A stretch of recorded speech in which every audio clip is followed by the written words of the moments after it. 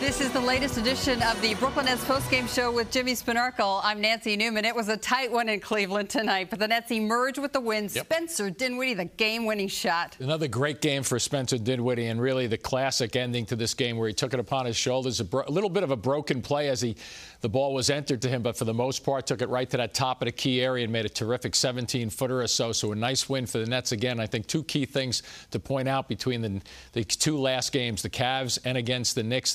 The Nets had 24 or 22 turnovers, in terms of both of those games, so they're not turning the basketball over, and consequently they're winning these close games. Tonight's final 108-106, so the Nets get over the 500 mark for the first time this season behind Spencer Dinwiddie's 23, Jarrett Allen's 22 points, and 21 rebounds. 14 of the Nets' 17 games this season have been decided by 10 points or fewer, and the Nets have won 8 of those. After the Nets' victory, Allen and Dinwiddie caught up with our Michael Grady on the court to talk about another close one.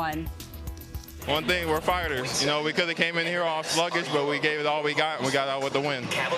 How high is the confidence level for this team right now? 4 wins in a row, despite all the injuries. It's pretty high. You know, we have a lot of people injured, a lot of high-level athletes injured, but we're still coming out here and playing. And what's got into you lately? A 20-20 game, second of your career, big-time performance. It's just my teammates. They've been having my back since I had that bad game back in Utah, and they've been pushing me ever since. How about this guy right here? I don't know what to say. He's been stepping it up recently. Appreciate you, Jerry. Spencer, take us through that shot. Take us through that shot to give your team the win. Really, I was trying to go quick because Jay had 20-20. He said he got the miss for me. So I shot it with the utmost confidence because I got the best rebounder in the gym tonight, getting ready to tip dunk it. So I was like, forget it. Let's just let it ride. Jay and tip dunk it if I miss.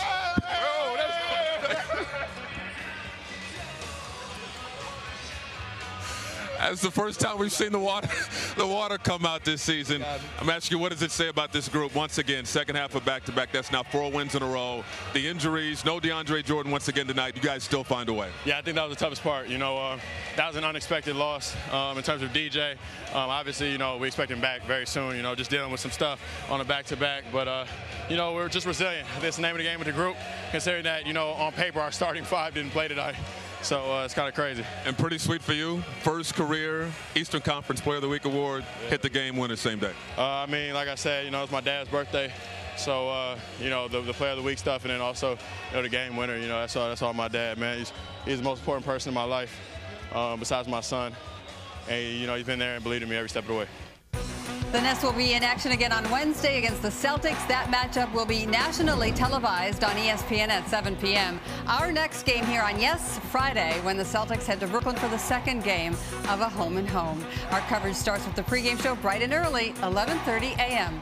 For Jim Spanarkel, I'm Nancy Newman. Thanks for joining us on the Brooklyn Nets postgame show.